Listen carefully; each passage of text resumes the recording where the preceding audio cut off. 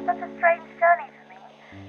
I feel as though I'm no different than the girl I was at the beginning of this long journey. And I know that with only 2 families down, we have so much longer to go. The Bagstocks are our next targets. They are somewhere here in the Capella planetary system, hiding. Or perhaps not hiding? Because I feel that they're somewhere close. We're headed to a new planet. Alex says it's called Slarion. We're heading to a space colony there.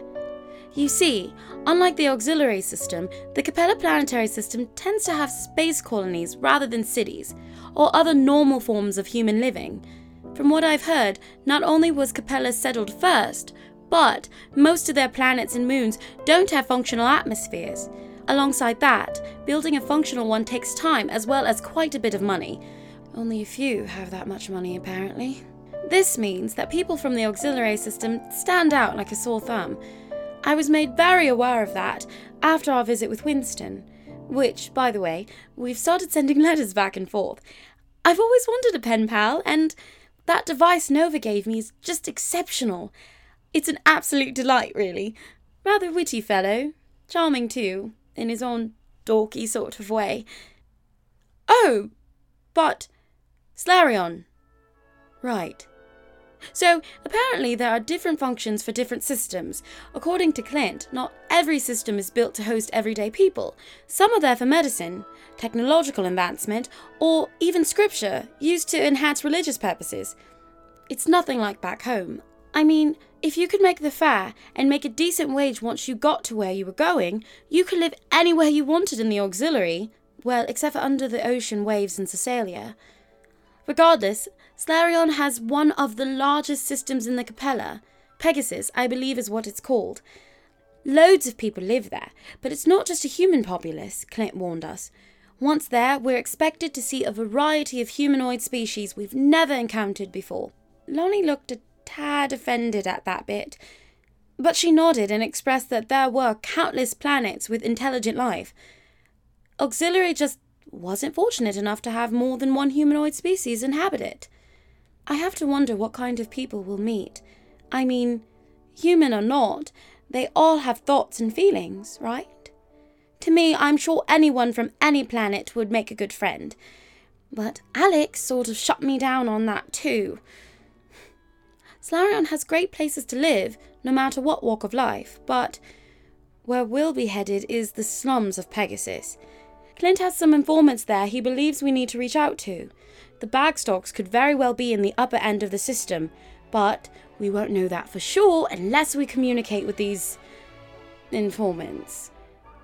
I have a feeling there's something different about them. Clint usually just communicates with his people through means of our devices on the ship, or on the cities on the way to our regular destinations. But he won't even reach out or call this lot. We don't know for sure if the Bagstocks are hiding in the system or not. So Audio diary. To say the least, I'm a little nervous of meeting these people. And we'll be arriving very shortly, so I think we're already pulling into port now. Well, wish me luck, Audio diary.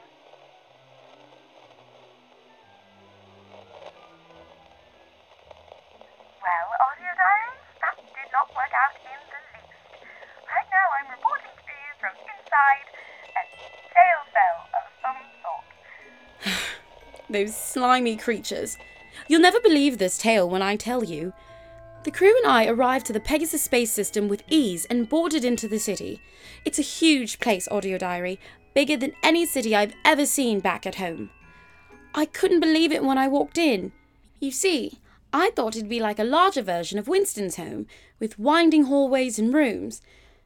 But this...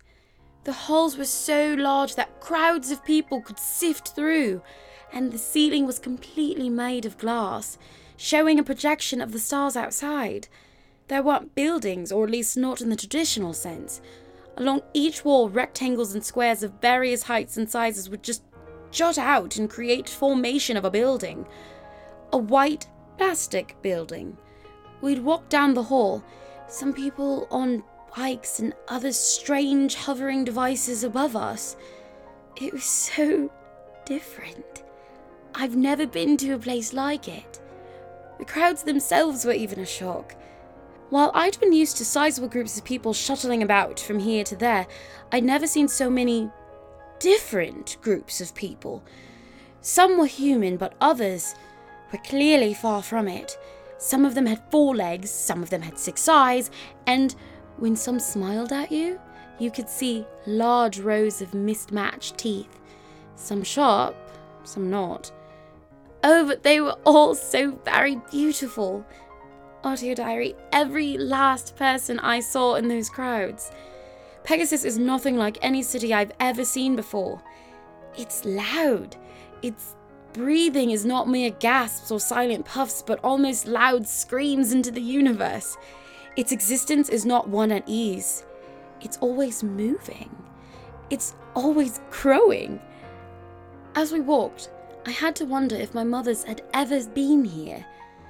If they too had fallen in love with Pegasus or colonies like it. As I pondered on the lives of my mothers, we turned down a darker avenue. This one had less people, and the faces seemed a little less cheery. Any smile seemed to be a trick or an illusion. Like, if we wanted something, a hefty price would be needed in return. And then, Clint turned to an opening with a curtain covering its entrance. He shouted something in a different language, and it was not only a surprise because he knew different tongues, but more because he was actually shouting. A long silence followed, and then there was an odd response, an alien voice in the same language. Clint turned to us and nodded. "We can go in now," he said. But Captain Alex was more weary as they turned to the rest of our crew. "Keep your wits about you." They clearly didn't trust this group. The inside was large, larger than what I would have perceived from its opening. And there was a bar, and 3 humanoids sat there. They were all from the same species, you could tell. They had long snouts and large, glittering blue eyes with no pupils. They had this smooth, orange and white striped skin, and they wore these strange tunics with odd symbols on it. It was purple with a white Pegasus, but there was an arrow going through the creature's chest. Already I felt uneasy just from that depiction. They cheered at Clint as he walked in. The 2 at the bar even got up to hug him, and the one behind the bar got a round of drinks ready. It wasn't regular liquor from what I noticed. He shook a purple bottle and a lavender liquid came out into the small glasses. "A gift from us to you," said the first ones as he passed around the drinks. None of us drank, well, except Ernest. And now he's loopier than a dog on a hunting day. But that might be because we kept handing him our drinks, so we wouldn't need to consume them. Audio Diary, the creatures really only spoke to Clint, but they kept looking behind him at the rest of the crew. Specifically at Ernest and Edgar. That was my first clue. But I didn't say anything. I assumed Clint and Alex had everything under control. Words were exchanged, but I'm not sure what was being said. They spoke in the creature's native tongue for the most part. Alex finally asked what the devil was going on. Clint's hand was at his waist, but I saw him signal for us to move towards the door. We began to back up, but these gigantic people blocked us. They looked like the ones in the bar, but much larger. They had literally blocked the entire exit. "Sorry, Clint," one said in this high-pitched voice. "But the Bagstocks will pay us double for 2 Cardwell boys. You don't even have enough to cover your tab."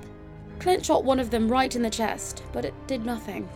The bullet hole just sealed back up, and then the larger one snatched Alex and Edgar, and we were stuck.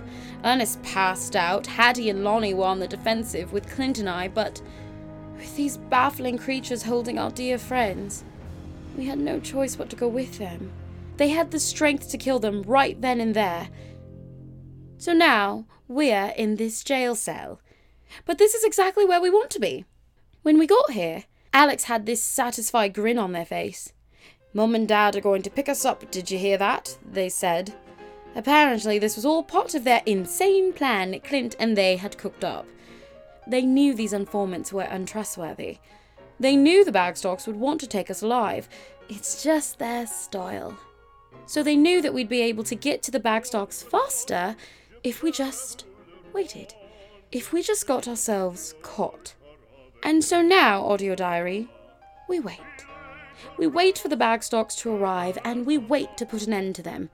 Oh, and don't worry. They may have taken some of our weapons, but we're too clever for them. I have another ray gun hidden on my body, and mostly everyone, well, except Ernest, has a weapon to use. It's going to be a battle here in the Pegasus colony on Solarium. Blood will be shed, or so I think. And when this is done, we'll have a third family down. Honestly, I wish we could have just spent the day exploring, but, you know, I have something on my bucket list now, Audio Diary. I think I'm going to come back to Pegasus one day. When this is all over. After this happens, there's no way we'll be able to stay and sightsee. So I'll have to come back. I have plans, Audio Diary.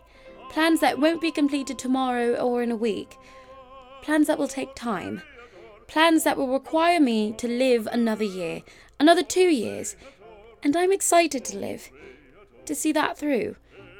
Oh, it looks like Clint wants to go over a strategy. Well, that's a first. Thanks, Clint. So for now... This has been Paige Hopkinson, over and out.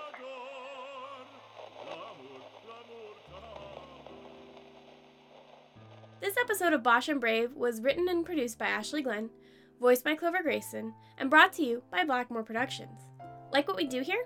Follow us on YouTube, iTunes, or at our website at blackmoreproductions.com. You can also find us on social media like Twitter, Tumblr, Instagram, or Facebook. Blackmore Productions. Some against the current.